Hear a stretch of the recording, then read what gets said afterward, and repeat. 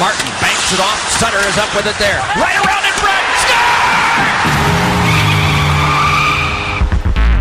Live in the entertainment capital of the world. Leading goal scorer on the team. Drew one in front. Score! It's the T.C. Martin Show. A tie game on the power play. Hodgson was at the front of the net. They are even. It's time to get your daily prescription from the doctor. A power play goal by the captain. T.C. Martin. It's brushed on back by Richard Butchum. Right up front. Younger fed inside of the net. Score! Giroux! The doctor is now in. Glad to have you with us. It is a Tuesday T.C. Martin Show coming your way wherever you may be.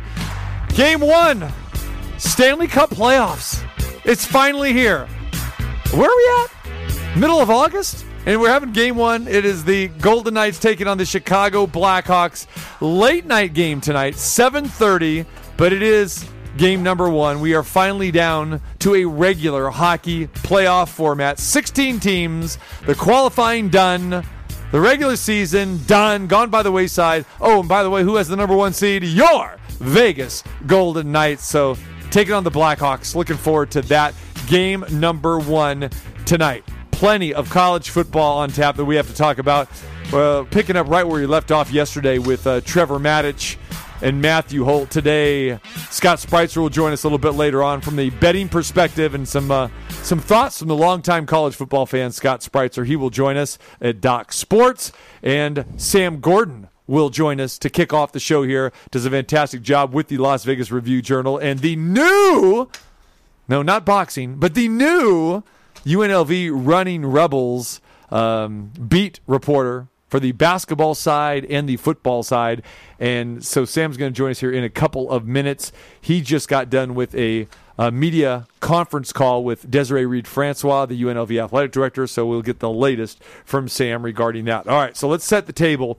Here's the latest and the greatest. It's really not the greatest, but here is the latest what's happening in college football. So the Big Ten made it official today, postponing the football season. We talked about it yesterday, thought that it was probably going to happen, and that's exactly what happened today after the commissioners and presidents got together. They made it official.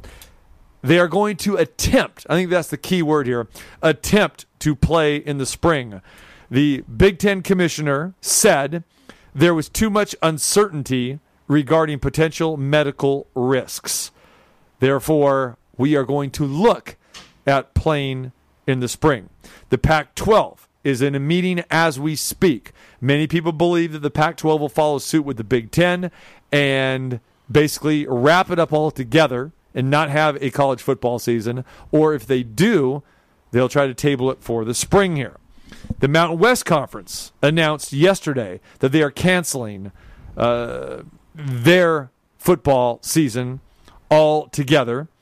And then, as we know, we had the, varying, commissioners from different conferences over the weekend all get together and try to determine what they're going to do with their own decisions here. The MAC, the Mid-American Conference, canceled its fall season on Saturday, so they were the first conference to do so, kind of like what we talked about yesterday, going back to March Madness and what happened with these conference tournaments for college basketball. The Ivy was the first one to say, hey, we're done. And a lot of people thought, well, it's the Ivy League. But then what happened immediately thereafter, other conferences fell in suit. And next thing you know, we stopped playing college basketball together here at T-Mobile Arena, the Pac-12 tournament, Madison Square Garden. They were like the last ones, the Big East, to say, okay, we're going to try to play through this. And they didn't. And lo and behold, that was basically the end of college sports as we know it. And right now, it looks like all of the fall sports for the college season is done.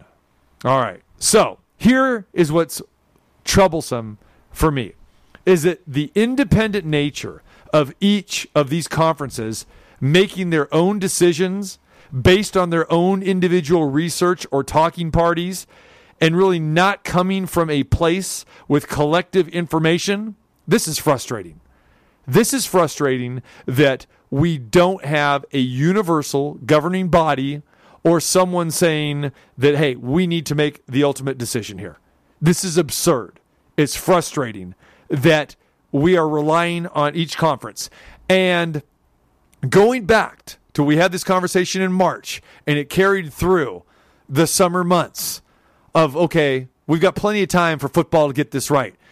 And we've said the clock is ticking, that these are going to be the most important 2 weeks of the college football season going back to the end of July. And guess what happened? Nothing happened. The same old thing happened. It was procrastinate. It was delay of game penalties.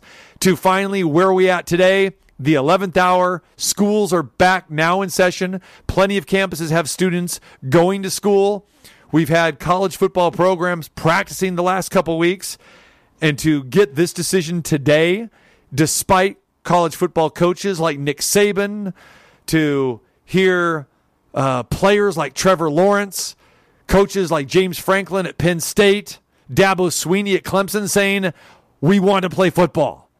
Let us play football. Hearing the Nebraska governor saying, let's play football. Nebraska even going to the extent of saying, you know what, Scott Frost, their head coach, saying, Big Ten's not going to play. We still want to play. They could go rogue. This is frustrating. This is unfortunate that college football has always been a mess. Going back to the bowl system, going back to the voting system for playoffs, going to only having a 2-team playoff system, and then having to pull teeth and twist arms to make it 4 and never expanding to 8 or to 12 or to 16.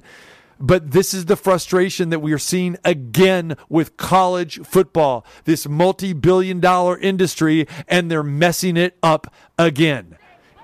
If you're scared, I understand that. But let's start looking at what everyone else is doing. At what point in time are we going to let players play, be able to take some risks like the NBA is doing, like the WNBA is doing, like Major League Baseball is doing? I don't understand why you can't go into camp and you can basically survey the situation and do what the National Football League is doing. Planning on playing. And if you got to pull back, you pull back. But again, we don't have to anticipate the negative here, especially when we look at the numbers that are in Ann Arbor. And Jim Harbaugh saying, look at what we've got in place here. 353 tests. The last 353 tests have come back negative. What does that tell you? That tells you that Michigan is doing something right here. They've got things in place. We understand Oklahoma, Clemson, a lot of these universities going back a month and a half ago, yeah, they had anywhere from 20 to 30 to 40 positive tests. They self-quarantined, and now those numbers are minimal. Okay? Some of these universities, like Michigan, haven't had a positive test in the last 353. So is it premature? Is it overreactionary? And you are going to get that. You're going to get that with college football fans. You're going to get it with college football faithful. And it all goes back to this. People are going to say the NCAA is all about the money. They're about the money. Do they really care about the student athletes?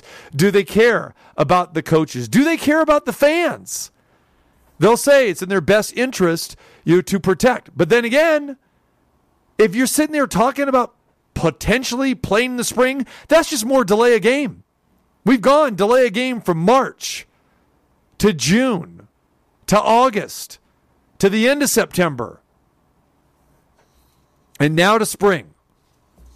The Big Ten timeline has gone down like this. July 9th, they announced they were going to play a conference-only schedule for all fall sports. On August the 5th, 3.5 weeks later, they released a revised 10-game conference schedule for football. On Sunday, the conference presidents met to discuss the fall sports. Today, they gather and they postpone fall football and will attempt to play in the spring. All right. So, domino effect, is it coming? We probably think so. All right, let's bring in our good friend Sam Gordon, who covers the Rebels, UNLV, and he was privy to the conference call that I could not attend because I was on the way to come do the show here today. So Sam's going to give us the latest news on that. Sam, first and foremost, how you doing, my man? What's up, TC? Doing well. How about yourself? Good. All right, so let's start. You were privy to the conference call with Desiree Reed-Francois. The Mountain West Conference says they're canceling the fall sports, no football season. Give us the highlights from what Desiree Reed-Francois had to say today.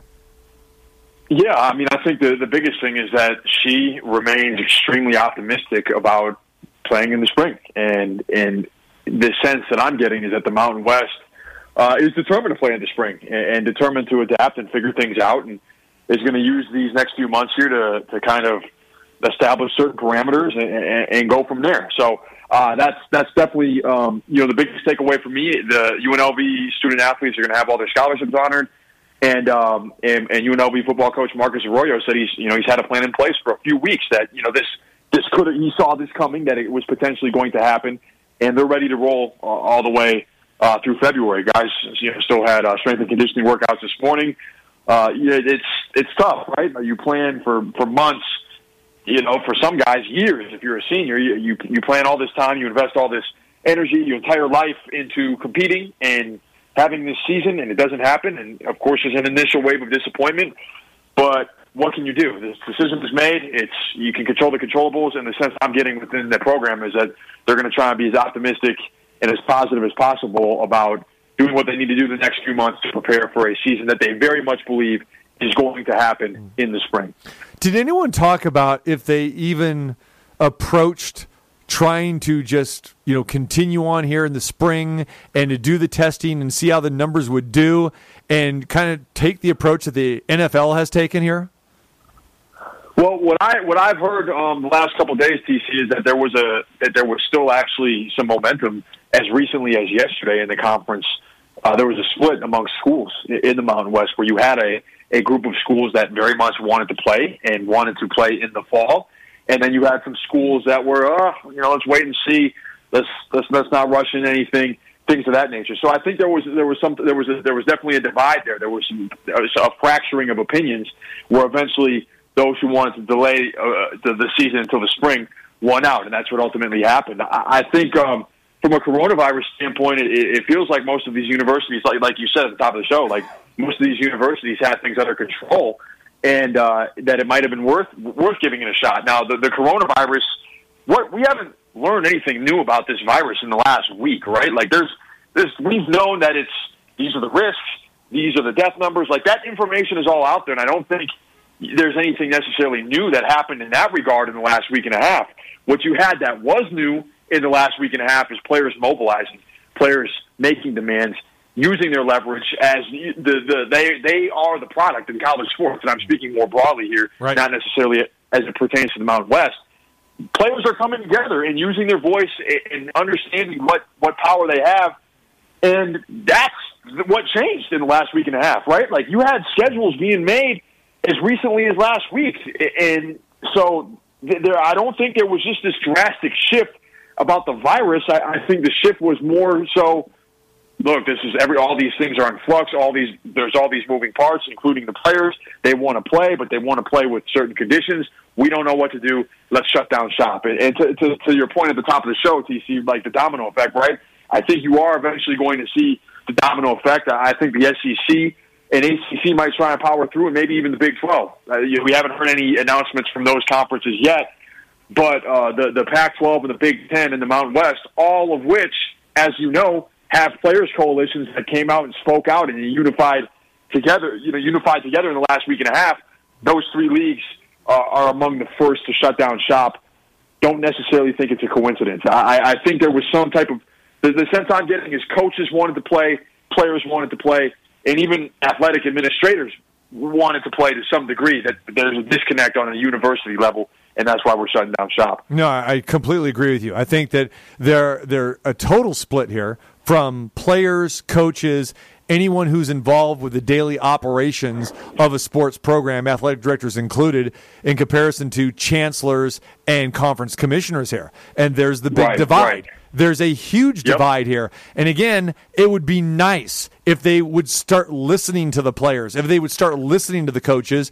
And like I mentioned earlier, there are people that are saying, hey, we're willing to take the risks. And when you look at the players, especially the guys that could have their NFL futures jeopardized here. Plain and simple, and losing eligibility, but then again, maybe not being eligible for the NFL draft. I mean, there's just so many layers and so many parts to this, and you can point to the money controlling thing, and it's like the commissioners controlling thing, and not having that dialogue with athletic directors, coaches, and players. And I said this weeks ago, Sam, maybe we needed to hear from guys like Trevor Lawrence and other star players. Maybe we need to hear from Harbaugh and Dabo Swinney and Nick Saban and James Franklin a lot earlier instead of waiting to the 11th hour yesterday when it was too late. But all of those guys, had some passionate statements, some passionate speeches. But what took so long? I mean, they all knew that this day was probably going to come. If you wanted to save your season, let's get in front of those people and make this thing happen before it's too late. Yeah, no question. And I get where you're coming from. I think that just kind of speaks to how powerful the NCAA machine is and what they're able to do. And that it took kind of a pandemic for how do I want to say this? It took the perils of the pandemic at this particular juncture to foster this kind of unity. And, one thing that was interesting on the conference call, with UNLV is that there was a defensive back, Drew Techman, senior defensive back, who talked about Mountain West United, right? The Mountain West Players Coalition. He said, "Look," and I'm paraphrasing here. He said, "We need to mobilize regardless of the pandemic. This needs to keep up. This momentum needs to keep up." And I think what you're seeing, it might have been Trevor Lawrence might have spoken out about this a little too late. Same with Saban and Harbaugh and some other high-profile players. Maybe it was a little too late to save this season. What I think you saw is that the players, they have I don't think their voices are going to go anywhere moving forward, right? Like they've understood at this point, this is how we get leverage, this is what the kind of platform we have. And the hope is that maybe moving forward, there is more of an open dialogue. The NCAA finally acknowledges that, look, players are more than just student athletes. They are part of this. They generate this. They drive this billion-dollar enterprise that we have.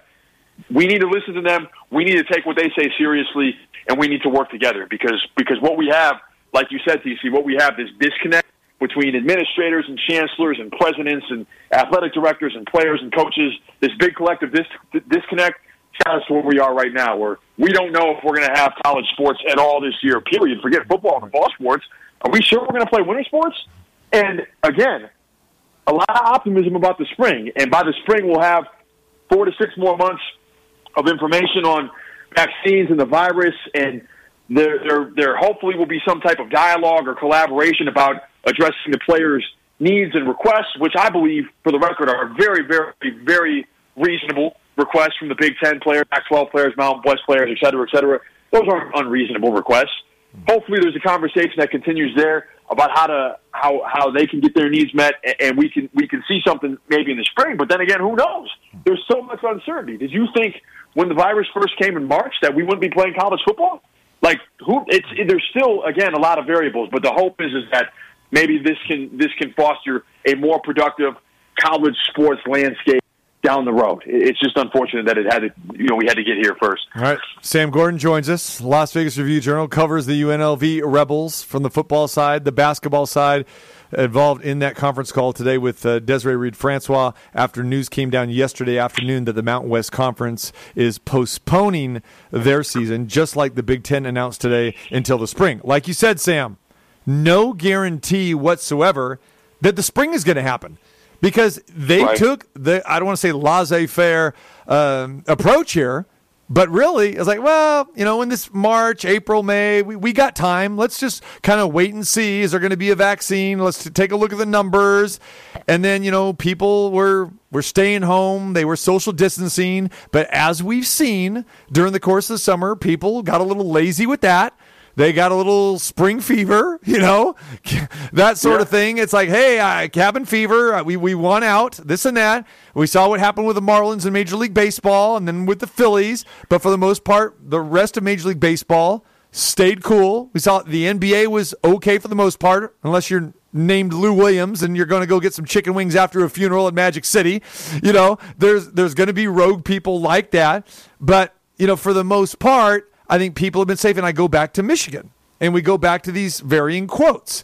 And Jim Harbaugh said, we have developed a great prototype for how we can make this work and provide the opportunity for players to play. If you are transparent and follow the rules, this is how it can be done. And again, Michigan, 0 positive tests out of the last 353. Nick Saban saying, our students, our players are much more safer on our own campus than they are if we send them back home, if we send them back to their neighborhoods. And especially for a lot of the inner city kids, they're saying they're going to probably contract the virus. We can control it better here. They're going to be in a safer environment. And I think that there is a lot of truth to that. And, Dabo Swinney basically said the exact same thing. To quote Trevor Lawrence, and you mentioned him, so I'm going to throw his quote out there from yesterday. People are just as much, if not at more risk, if we don't play. Players will be sent home to their own communities where social distancing is highly unlikely, and medical care and expenses will be placed on the families if they were to contact COVID-19. Not to mention the players coming from situations that are not good for them, their future, and having them go back for that. Football is a safe haven for so many people. We are more likely to get the virus in everyday life than playing football. Having a season also incentivizes players being safe and taking all the right precautions to try to avoid contracting COVID because the season and the teammates' safety is on the line. Without the season, as we've seen already, people will not social distance or wear masks and take proper precaution. I think there's a lot of truth to what he says there. Yeah. I think. I mean, he makes a lot of very astute points, and you're talking about somebody that could theoretically sit out the season and probably still be the number one pick, right, or a top 3 pick in the NFL draft. So his voice carries a lot of weight. It definitely does, and he makes fair points. And I think that just goes to show you, right? Like you have all these differing opinions about what to do and how to proceed about the virus, and that kind of shows you just how polarizing it really is that we don't know what we don't know. And it would have been I'm really curious to see here if the SEC and the ACC decide to proceed, which is still up in the air as far as I know, unless you've heard any announcements over since we've been on the phone. What is that going to look like if they do? Can they be stringent? Can they perhaps provide some kind of model for the universities that are choosing to play in the spring, the Big Ten, the Pac-12, and the Mountain West? I'm not sure. It remains to be seen. But here we are. This is the domino effect. This is what happened. We weren't here a week ago. It looked like there was plans to play a week ago, and the virus didn't change. The players mobilizing did, and that's where we're at right now. So this is a seminal moment in college sports. I think depending on how these next 3 to 6 months go in the course of actions that these respective conferences take, you may see changes to the way the infrastructure of college sports, is the way it looks, the way it's developed, the way it is moving forward. But yeah, the virus, I don't know. Like, we don't know where it's going to be in the spring. I don't want to pretend to know. And maybe it gets worse, and maybe it continues to get even worse, and now would be the best chance to play. Like, there's just, I'm not sure. I did a story a few weeks ago, TC, where I consulted Dr. Rand McClain. We did a Q&A type thing, and he kind of ran me through, similar to what you said. If you follow the procedures and the protocols to a T, and you are very, very prudent and considerate, you have a chance to play. You give yourself a chance. And a lot of these universities seem to be doing that, and the conferences and the presidents and the chancellors and all these higher-ups basically pushed it all off the table before you could even start. So here we are. We'll see what happens. All right, we talk about the domino effect, and just within hours afterwards, and this breaking news just happened since we just came on the air, the Pac-12 postpones all sports through the end of the year. So I believe when we look at this, basketball too. Yeah, when I hear end of the year, I'm believing, as I'm looking at this for the first time, Sam, that means the end of the calendar year, because it looks like that Pac-12 commissioner, Larry Scott, is saying that at the end of the calendar year, this is going to take an effect, like you said, would take care of winter sports in college basketball. So we've come full circle here. This is where it started, and we remember there was one night played here at T-Mobile Arena of the opening round games of the Pac-12 tournament, and they shut it down, and now it looks like those players, those teams are not going to be able to start their season and even have a season this year. So the domino we talk about, the Big Ten makes that announcement. Pac-12 follows suit today. And now we'll have to see where everyone else goes. Because, again, the most frustrating thing is it's not a unilateral decision. It's not a universal decision. It's everything is on every conference. And when you do that, let's say, like you said, the SEC and the ACC is going to plug along. They're going to try to make this happen. How does this work, Sam, where you can't have a national championship now, you can't have a playoff system if you're going to have people playing in the fall and then some other schools or conferences decide, well, we're going to wait and try to play in the spring? This is insane. It's absurd. It's crazy. Yeah, I guess those conferences, you just kind of play for a conference championship, and you try and, from a university perspective and from a league perspective, you try and make as much money as you can and see what kind of viewership you can draw, and then you move on. I really don't know. I mean, like you said, it's so unprecedented that I don't even know how you would go about doing that or where to even begin on a situation like that with college football. I mean, we've known about the chaos of the BCS and the voting and all those things for determining national champ. I mean, maybe you just don't have a national championship this year if you can't get at least collaboration from the five Power Fives with the Big Ten and the Pac-12 off the table. You don't have that, right? There is no collaboration there. So maybe it's just a conference championship is the best you can do. It's an audition for some of these guys to make the NFL if they're able to finish the season, and for the ones that are already guaranteed to play in the NFL, like your Trevor Lawrences, you hope that they don't get hurt, and you go from there. It's so hard to even speculate on because it's just so unprecedented. But here we are, and it'll be interesting to see what route the other leagues choose to go in the next few weeks. All right, Sam Gordon joins us from the Las Vegas Review-Journal. Again, Desiree Reed-Francois held a press conference at UNLV an hour and a half ago, talking about the postponement of the Mountain West football season playing in the spring. Sam, how conceivable is a spring season even? Was that talked about? Is this a pipe dream? But considering if you would have other sports and then getting, we were thinking that, okay, we're going to have basketball and you're going to have, the NCAA basketball tournament, going, which is the major cash cow. And can football even be successful in the spring season? Right now, is there any prototype out there aside from the malfunctions that we've seen from the XFL and a lot of these other spring leagues, professional leagues? Seriously, I mean, I'm not sure, people can even want to see spring football, but from a college perspective, I mean, what is the model here? Because we've never seen it before. Yeah, that's a great question. I don't know if you try and do some type of bubble setting. Maybe that depends on what schools are doing, whether the students are back on campus or not. Like if the students are all learning online anyways, maybe you can figure out a way to construct some kind of bubble and you play the games that if there's a city, regional city where there's multiple stadiums and multiple high school fields you could use, you figure out how to do a bubble. I'm really not sure. I think another thing to discuss when we talk about the spring season is you play in the spring and then things get back to normal, which, again, aren't a given next summer. We don't know. But if they do, then you're going to play again in the fall. So you're going to play, 8-10 games in March, April, May, and then you're going to take 2 months off, and then they're going to play again later that year.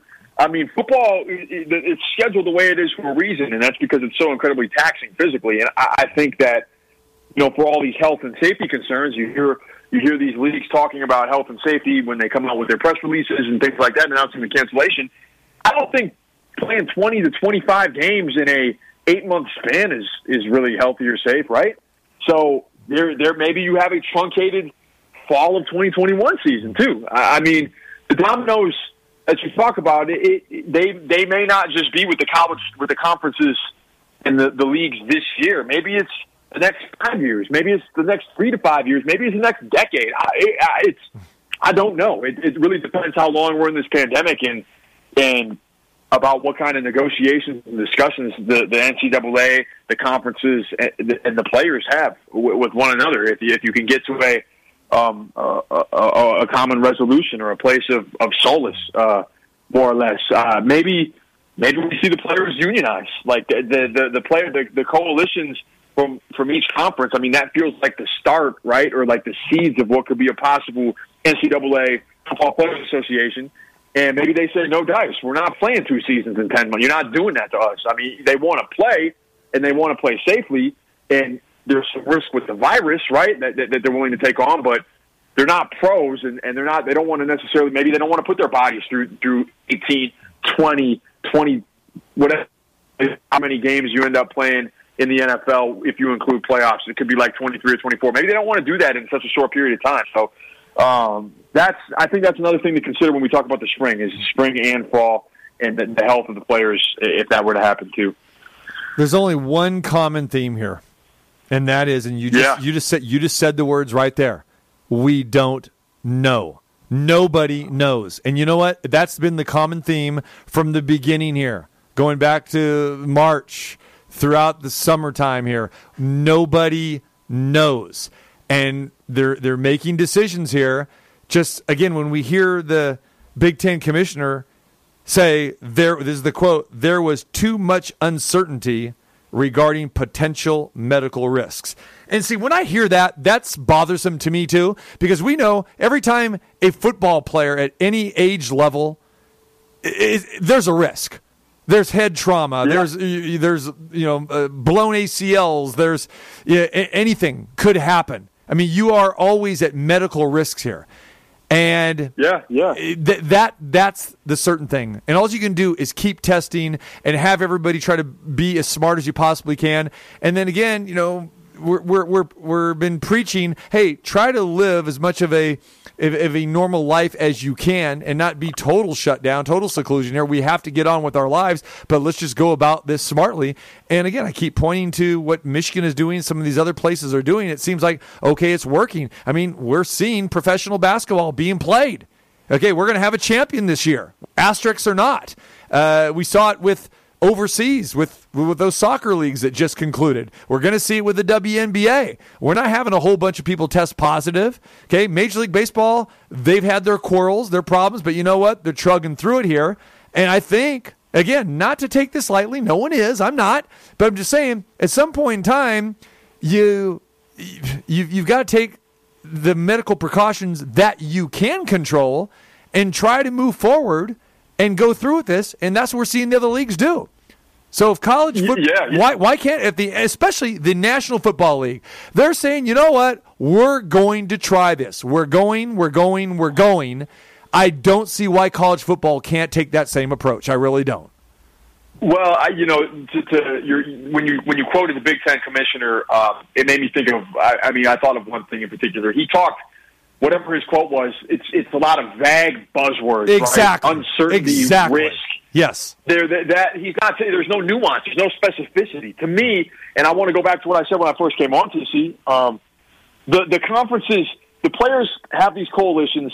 They're comfortable playing through the coronavirus, provided that the conferences and the universities meet these stipulations. And they present stipulations that are very, very, very reasonable. Scholarship guarantees, eligibility guarantees, allowing the players the right to opt out, et cetera, et cetera.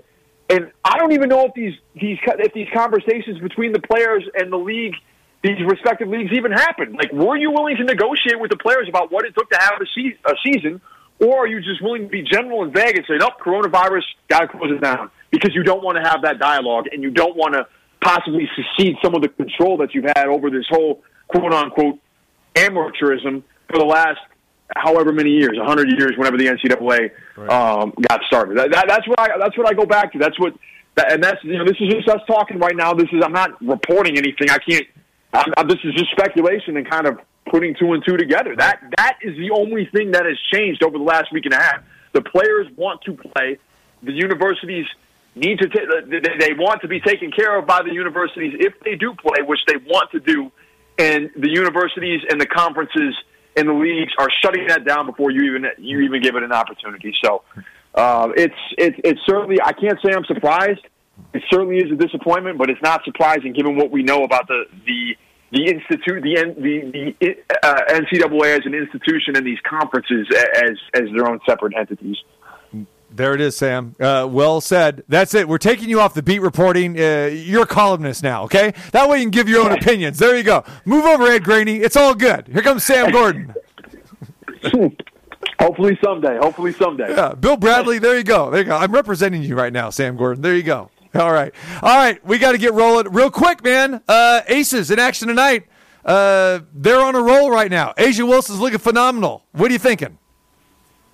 Yeah. I mean, I tweeted it out on Friday, TC. I think A'ja Wilson is the front runner. To me, she emerged as a candidate on Friday night with what she was able to do in the fourth quarter of that game. And then on Sunday against who they play against Sunday? Sunday, New York? No, the Liberty. Played the Liberty, right. Yeah, the Liberty. So Angel McCoskey can't get anything going. Kayla McBride can't get anything going. And A'ja Wilson said, I got this. Yep. And plays 39 minutes, scores 31 points. And to me, that's like, nope, she's the front runner of the MVP. She's the MVP front runner right now. I think, all things considered, I think she looks like a much better player to me. Her conditioning seems better. She's more decisive. She's making better reads on the offensive and defensive ends of the floor. And I think that her teammates are really following what she's doing. Angel McCoskey has been such a dynamic addition. She's a wing that can create her own shot off the dribble, right? And that's something the Aces haven't necessarily had the past couple of years. We know Kayla McBride's at her best when she's coming off screens, when she's cutting off ball, dribble handoffs, things like that. You can give the ball to Angel McCoskey on the wing and say, go to the free, go give me 2 free throws, give me a layup, give me an open jumper, and she can do that. And watching her and A'ja Wilson figure that out, I think the team is going to go as far as that duo carries them. And Kayla McBride, she struggled a little bit early.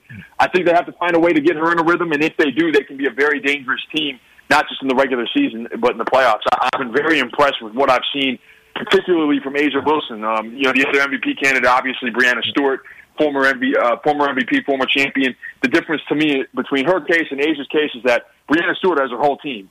A'ja Wilson doesn't have Liz Cambage, Kelsey Plum, who blew her Achilles out and is recovering as we speak. She's not around either. So she's had to do more and carry more of a load. And I think it's still early. We're only a third through the season, but I think she's positioning herself for an MVP run and has the Aces in position to make a playoff push and maybe a run in the postseason as well. I agree. Bill Laimbeer actually said that before the season started on this show, saying that, hey, A'ja Wilson could be MVP candidate this year. 31 points, like you mentioned, in the 78-76 victory. I believe the Liberty led for everything except the final 38 seconds, but it was fantastic. De'Erica Hamby, we're seeing her at her finest again. She had 13 on Sunday. Awesome. Jackie Young, believe it or not, Sam, we didn't know what we were going to get from her, and she's getting better and better. And the Aces at the free throw line, the last 2 games have been phenomenal. 21 for 24, on Sunday, and I believe Friday, 27 for 30, something like that. And they play Indiana tonight at 4:00. So I'm looking forward to that tonight. They've won 4 in a row, so it's great. It's great that the Aces are playing well in the Wubble in Florida. Just wish that we could be part of it and watching them and covering them and working with them like we have in the past. But we'll have to watch from afar and root them on. So there you go. All right, brother. I appreciate you having me on, TC. We'll see how the Aces do tonight, right? They play tonight? Yeah, they do. 4:00.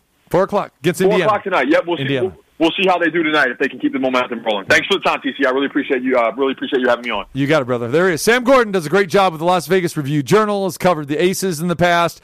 Great boxing beat writer, now covering the UNLV Rebels on the football side and the basketball side, giving us the latest from today's press conference with Desiree Reed-Francois, the UNLV athletic director, and talking about how the Mountain West Conference has postponed their football season to the spring, just as the Big Ten did this morning, and just moments ago, the Pac-12 follows suit with that. When we come back, Scott Spreitzer will join us. We'll get his thoughts on this. We're going to talk about the Nebraska coach, Scott Frost, what the Nebraska governor's been talking about, Scott, a native Nebraskan, and, of course, our featured handicapper, what is life going to be without betting college football? Logic and insanity mixed into a perfect prescription from the Dr. T.C. Martin. All right, another heavy day today. Getting word, no college football from the Big Ten. Moments ago, the Pac-12 follows suit. The dominoes are falling. Let's dive into a little bit more of this. Great stuff from Sam Gordon, Las Vegas Review-Journal, talking about the Mountain West perspective, UNLV, Mountain West, no football season. Everyone attempting to play in the spring. So we'll dive into more of that with our good friend Scott Spreitzer. What is going on, my friend? Not much, man. I'm just watching, sports and coaches and athletes and GMs who actually want to play the game. Yeah. Well, really, what are you watching? Croquet? Cricket? What are you watching a little bit of NHL right now. Blue Jackets of Lightning. A little extra action going into overtime. So yeah, I mean it's funny what's going on, TC, right now because, and I don't mean funny in a humorous way, but to watch these college football conferences going against logic is kind of eye-opening. No doubt about it. All right, so let's dive into this from your perspective. We're hearing everyone saying, okay, we're going to attempt to play in the spring. Scott, there's no guarantee that spring's even going to happen because, as we've said before, when everyone was kind of tabling this until the fall, going back to March, it's like, well, we got plenty of time to figure this out, and then we're pointing at the college football situation with no directive coming from one governing body. Everyone is kind of going on their own, and it just progressed this way, just down the drain, so to speak, from June to July to August. And here we are now with camps, supposed to be happening as we speak, and then still, what kind of statements are we getting? We're getting vague statements. We're getting very vague statements with a Big Ten commissioner coming out today and saying, well, there's just too much uncertainty regarding potential medical risk. And as we know, every time you take the football field as a player, there are medical risks. But there's just everything is vague. There's too much uncertainty. To me, it's absurd that we are getting into every conference kind of going on their own and not just anything that is being determined uniformity. You know what I'm saying? Just there's no uniform decision here. And I think that's the frustrating part for players, for coaches, and for fans. Biggest difference, NFL kept taking care of day-to-day operations when the virus first hit and things got shut down, and college football administrators or, at least the folks who were in charge of the sports decided to sit on their hands and watch and see what happens. And just like fielding a grounder at short, if you let the ball play you, the ball plays you, right? And that's kind of what college football did. And so I'm sitting there and I'm like looking at this and I'm thinking you have to be naive to believe there's going to be football in the spring, college football. It ain't going to happen. I'll bet you a dinner on that right now, and I hope I'm wrong. But they're going to not play college football in the spring. If they do, it means that we have therapeutics in place that aren't in place right now. Therapeutics for the virus don't mean a vaccine, because a vaccine is 50-50 that we're even going to have one 12 months from now. It's going to take another 6 to 12 months on top of that for it to be administered. And as I wrote in an article earlier today, it's not like the world's top priority is getting college football athletes in America vaccinated so they can go out and play college football. So you're probably looking, best case scenario, 18 to 24 months before vaccines are administered, if we even ever have a vaccine. So I'm hoping that the smarter people of the world's smartest, are out there actually working as hard on therapeutics as they are on vaccines. If there is a therapeutic upgrade in the next 6 months, maybe we see college football being played in the spring and whatever conferences decide to cancel now. But here's the thing. They're not going to play more than 6 or 7 games in the spring, and they've already said they're not going to turn around in the fall. At least the people who are speaking the truth, Scott Frost, for instance, says we can't play 2 seasons in one calendar year. It's impossible for these kids to have to do that. So you might see 6 games in the spring, best case scenario, and if they turn around and play in the fall, it's going to be another 6 or 7 games. You will not see college football schedule played to the norm, 12 games and a bowl season until 2022. Just mark my words. Because of this cancellation, it'll be 2 years from now when we're talking about the next normal college football season. It's impossible what they're asking for. I think you have to be naive to think they're going to play in the spring. And again, they're doing – this is what blows me away, TC, and it's sports and everything else. All right, we're just going to shut it down for 2020. We're checking out of 2020. It'll be fine in 2021. Where's your guarantee on that? There's like a 10% chance that you're going to be fine by spring, if that. So it's a situation that I think was the college powers that be in the Big Ten and the Pac-12 made illogical decisions based on the fear that they could be held liable for maybe a player or two getting beyond sick. You know what I'm talking about, a fatality or anything like that. They're protecting themselves. If they're all about protecting the players, then why do we have college football in the first place when there are dozens and dozens of concussions suffered with potential lifelong implications every single weekend that college football is played? I'm calling their bluff, man. I think it has nothing to do with the safety of the players. It had everything to do with protecting themselves. 100%. Totally agree with it. It's all about that. They're not caring about the players. Using the players' safety as an excuse is ludicrous, and not caring about the fans. Now, we know the SEC, the ACC, and the Big 12 have not made any announcements, and that's some die-hard football country, as we know. It seems like they're going to try to maybe stick this out. If they do, Scott, do you think that these guys actually try to go forward, go like the NFL is doing, say, hey, we're going forward until we can't go any further? Are they going to do that? And if they do that, what kind of season could we be looking at? Because like right now, we can't have playoffs if you're not getting involved. You know, the Pac-12 and the Big Ten and you know, the Mountain West. I mean, they're not really in a playoff factor here. But to see some of these conferences say, hey, we're going to wait till the spring, or does this make the dominoes fall with these big power conferences and say, okay, we'll go spring too? But like you said, no guarantee that's going to happen. Or if you're the SEC, ACC, Big 12, do you say, you know what, let's play anyway? I think the SEC is going to play. I think there's a good shot that we could see the Sun Belt for what it's worth. I think there's a shot that we see the ACC. I think those three are out in front of the Big 12 right now, although the Big 12 is still talking about playing. And then you have a Final Four, so to speak, from those conferences. And the bottom line is you've got doctors who are close to these SEC programs. You've got scientists who are around SEC country who are saying it is illogical to say we're going to not have a season and play next spring. So a lot of the doctors and the scientists that you read about that are around the SEC are basically saying, go play. They're echoing what Scott Frost has said in Lincoln, what Nick Saban has said at Alabama, what James Franklin has said at Penn State, that most of the players in college football at these major programs are safer being within this college football bubble, for lack of a better word, than if they're out on their own at 18 to 22 years old. And that makes so much sense, it's ridiculous. You get the temperature taken every day you walk into practice. You get your temperature taken every game day. There's no fans in the stands anyway. If you have any slight problem, whether it be COVID or not, you've got the best team doctors you're going to find in these conferences who are going to take care of those kids pronto. Under 40 already sees such an insignificant amount of people dying from this disease, it's beyond ridiculous. So I think you will see cooler heads or smarter heads or more logical heads prevail in the SEC at the very least.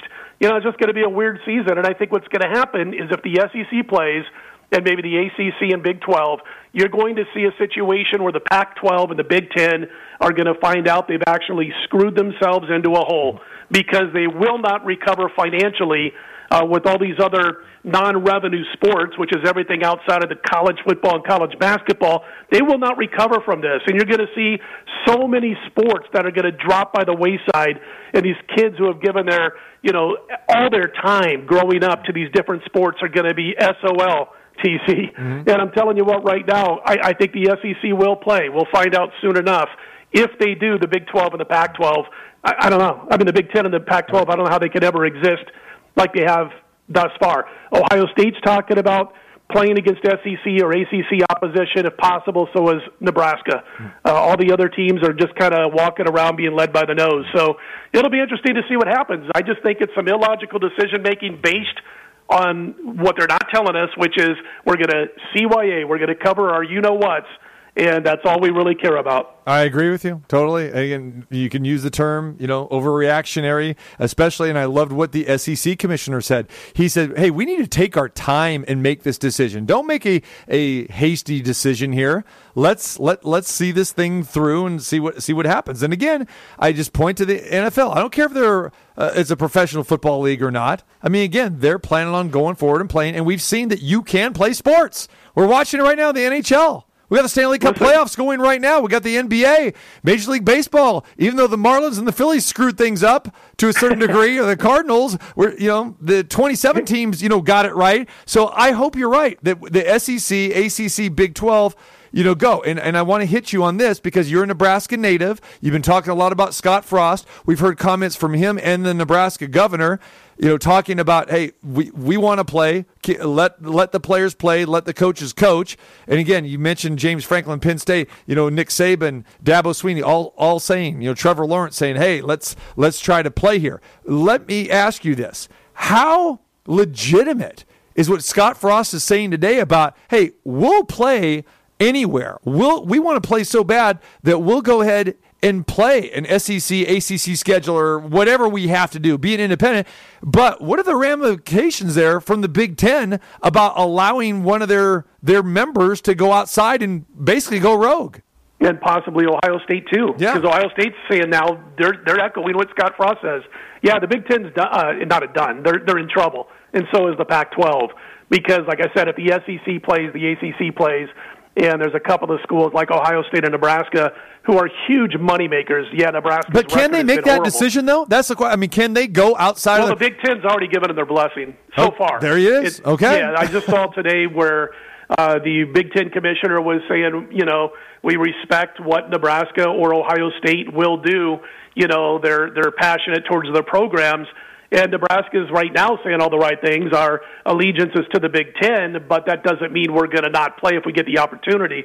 And so the Big Ten has kind of, given them their blessing without making it official. They've at least spoken as though they've given them the blessing, and I don't think they're going to be able to hold them back. And you're going to see a situation, again, the Big Ten and the Pac-12, if everybody else plays those other power conferences, it's going to be 2022 before they can ever play a full, complete season again if they do have a spring season. And so it's a situation where recruiting is going to get crushed. You're going to see certain teams in both of those two power conferences that are going to be lower in the rungs of recruiting if these other conferences are able to play. And I think Nebraska and Ohio State are smart enough to see the big picture. And I would add Penn State to that. We hear what James Franklin had to say. Why wouldn't Penn State join the fold too? You know what I'm saying? Why would they play? They will. Yeah. I do know that Ohio State Wisconsin, and Nebraska have and maybe Wisconsin too. Yeah. Well, I haven't heard anything about Wisconsin yet. They seem to be kind of just waiting and seeing. But I do know for sure that Penn State, Nebraska, and Ohio State seem to have given, their coaches their blessings that let's do what we have to do. Listen, Nebraska and Iowa, those two states have been playing Legion baseball, American Legion baseball, since June. They're playing every day. High school kids playing baseball. So it's ridiculous. I mean, I had a buddy of mine in Nebraska who's sending me video 15, 20-second snippets of them playing American Legion baseball in Iowa and Nebraska, playing out their seasons. It's just ridiculous.